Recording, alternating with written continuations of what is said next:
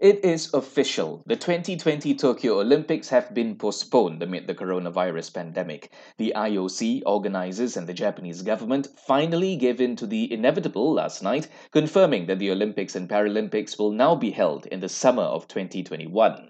The spread of COVID-19 had halted sports across the globe, and it had become apparent that the game's starting date of July 24th was too close for comfort.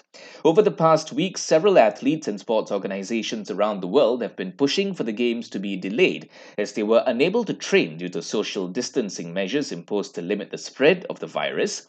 And a number of countries already pulling their teams out, including Canada and Australia, while Great Britain and the US had also called for its postponement.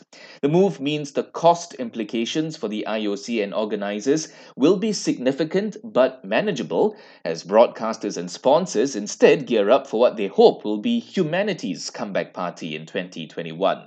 The Olympic flame, however, will stay in Japan and the Games will retain the name Tokyo 2020.